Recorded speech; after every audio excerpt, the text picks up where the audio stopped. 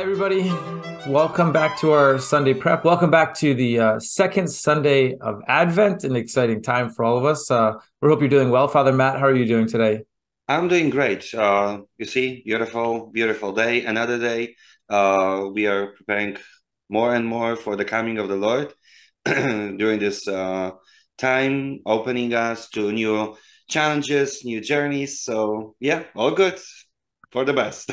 I have a question for you, Father. Yes. This year, Advent is, I believe it's the longest it can possibly be because Christmas is on a Sunday. And so the fourth Sunday, the fourth week of Advent is a full week, right? So this Sunday is the second Sunday, but it's only December 4th. So my question for you is this. When is it okay to put out Christmas decorations? Well, you know what? I don't think even I have an answer for that question. You know, uh, I will tell you what my family tradition was always and still is. We never start to put anything until December 24th. Oh, wow. Okay. You're like a purist there. Okay. Yeah. So yeah, my father always said, remember, Christmas starts with Christmas, not before Christmas. Yeah. So that's why I don't want to throw my family tradition here. But you know what? Being prepared or preparing ourselves for this very celebration, and yes, not taking the Christmas decoration on December 26th. Yeah, that would be probably the ideal Yeah. here. Yeah. So is it maybe fair to say that it's an open conversation and debate before, but the kind of more definitive answer should be at least keep it up through the Christmas season, which continues from Christmas Day all the way through the season. Yeah, So before you can argue in your household, that's an argument in yeah, my house. But afterwards, definitely keep it up for the season. So maybe that's the yeah. answer we can go with. And definitely, and the Christmas season is all the way until Epiphany. So, yeah, it's a couple of weeks. It's good to keep it I agree. I and agree. celebrate. I agree. Okay. So, Well, regardless of maybe individual decisions and the way that Costco looks right now, it is still Advent, and we're in the second Sunday of Advent, and this Sunday is John the Baptist Sunday, right? We have kind of this introduction to this important figure, this biblical figure, and his message, which I think many of us are familiar with. But I want to kind of focus in on a line from the second reading today from St. Paul's letter to the Romans, and then kind of just, a couple quick thoughts on it, maybe. So in St. Paul's letter to the Romans, right in the middle here, it says, welcome one another, then as Christ welcomed you for the glory of God. And then it continues, for I say that Christ became a minister of the circumcised to show God's truthfulness, to confirm the promise to the patriarchs, but so that the Gentiles might glorify God for his mercy, as is written, therefore I will praise you among the Gentiles and sing your praises to your name. That first kind of opening line to this kind of jumps out to me. Welcome one another then as Christ welcomed you for the glory of God. Kind of reading this through the first time, it kind of strikes me because, well, on the one hand, it seems very kind of nice and maybe a nice invitation during, we might even kind of look into this, holiday season, Christmas season, Advent season of a nice gesture to reach out to friends and family, kind of welcome them over for a nice dinner or Christmas party, whatever. And that's pleasant. And I think that's nice here. But I think that there's something deeper and probably more, I don't know, cutting to the bone that St. Paul probably is getting at here. Welcome one another then as Christ welcomed you. Well, the question then would be something like, well, how did Christ welcome you, or how did he welcome me? And regardless of your particular story, the general story is this. We are all sinners. We are all born into the catastrophe of original sin. Through the grace of baptism, we can be freed from that, but we still suffer from the effects of that in the broken, fallen world and in our own individual personal choices.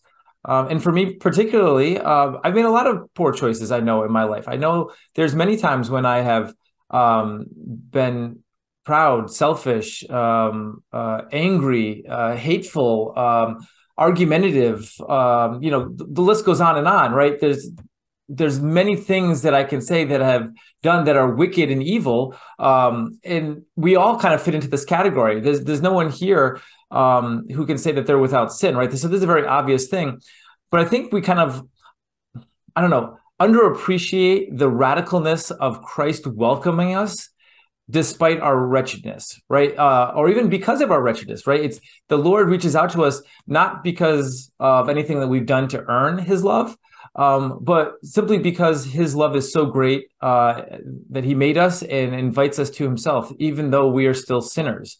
And so there's something kind of dramatic, and I think, I don't know, maybe underappreciated about this idea that Christ welcoming us, right? So welcome one another then as Christ welcomed you for the glory of God. So Christ welcomed us and brought us into his divine life, even though we were, these terrible, broken things. And we still are in many respects. And God is still kind of fine-tuning and working with us by the grace of God, making us perfect in his image for heaven one day.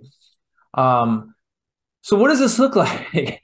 For us, I would say that, the image that maybe first came to mind for me of, inviting a friend over for dinner and having a nice Christmas, it's almost like a Hallmark movie, everything's just happy and warm, cozy by the fire. And that's real swell. But I think probably something more appropriate would be something like, to consider the person in your life who you can't stand.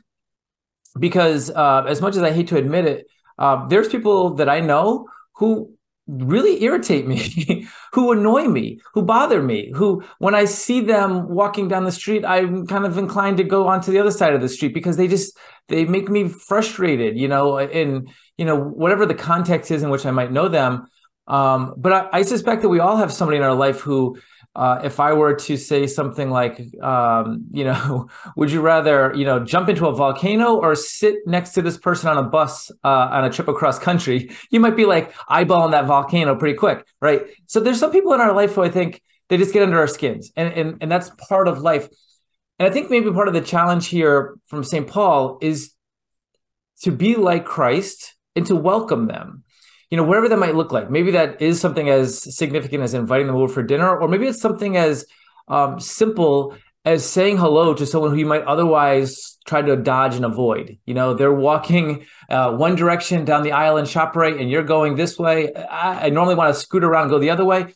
I'm going to walk past. I'm going to say, hello, good morning, or, something very simple like that to kind of recognize their dignity, their humanity, your love for them, the love that Christ has for them, and the love that Christ has for you. Because I think that there's something far deeper that St. Paul is trying to communicate than simply, having dinner with a friend. Jesus even says in the Gospels, to love our enemies, because even the pagans, even the sinners love their friends and love their own family, love those who love them. It's to love those that don't love you and love those who are difficult to love is really the call of the Christian. And so, perhaps during this Advent season, as we're, maybe busy with all of the trappings of Christmas and all the things coming up and, appropriate or inappropriate, again, you can have that debate in your household, but maybe not to lose sight of the radicalness of the message of Christ here.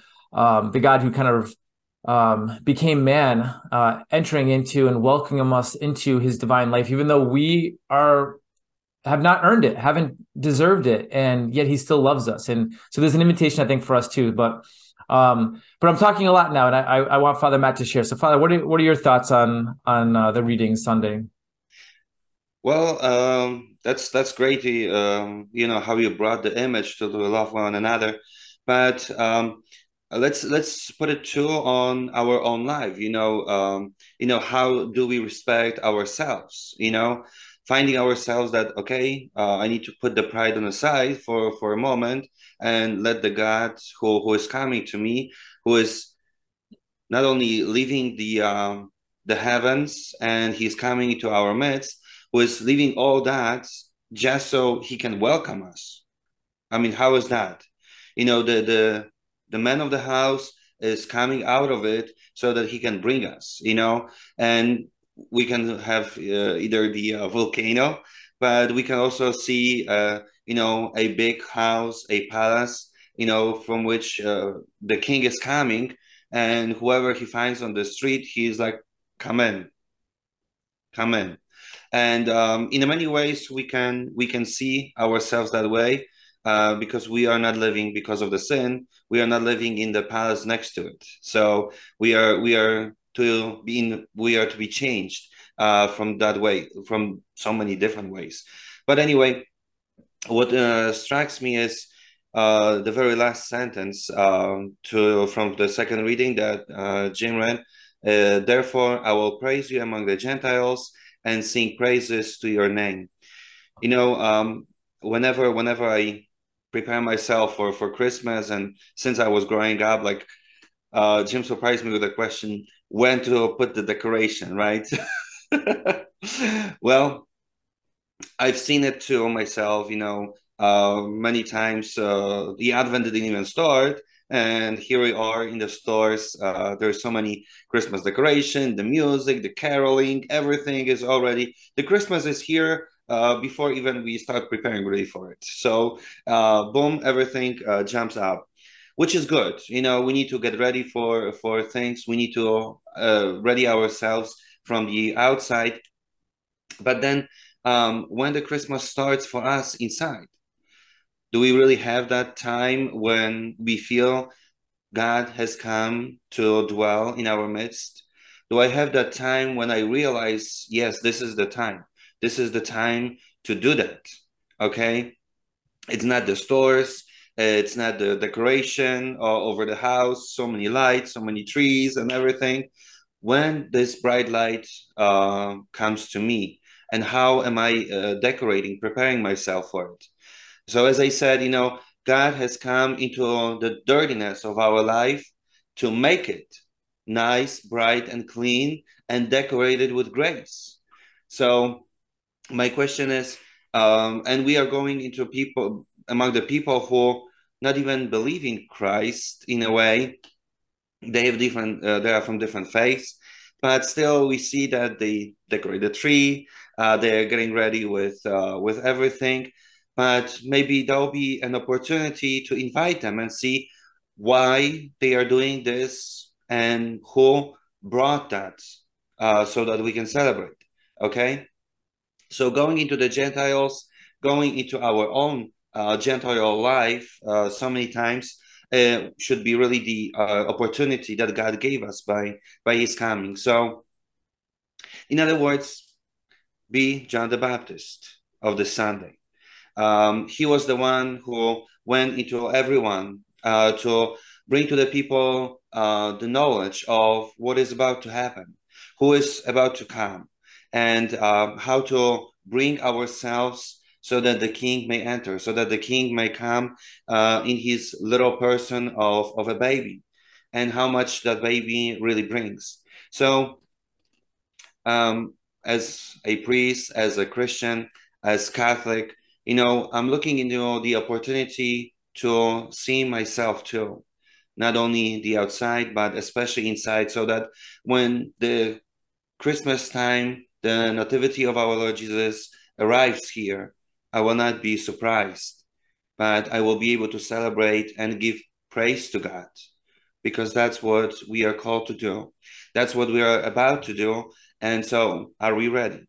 So that's what comes to my mind. That's what St. Paul speaks and reminds me of, not to, be overwhelmed with the outside and forget that Christ came for me. Christ came for you. And he's not looking really on the decoration on your house, but he is looking what is inside, what is happening within your life. So that's my view today. That's what the reading speaks to me. So I hope that will ring you up to see the inside. I think it's good. And maybe, Father, that settles the debate about when you should start decorating before Christmas. Maybe your decorating before Christmas should be in proportion to your prayer before Christmas in preparation. So maybe if you are decorating well before Christmas, you should be praying well before Christmas. Maybe that's a fair way to settle the debate. I like that. There we go.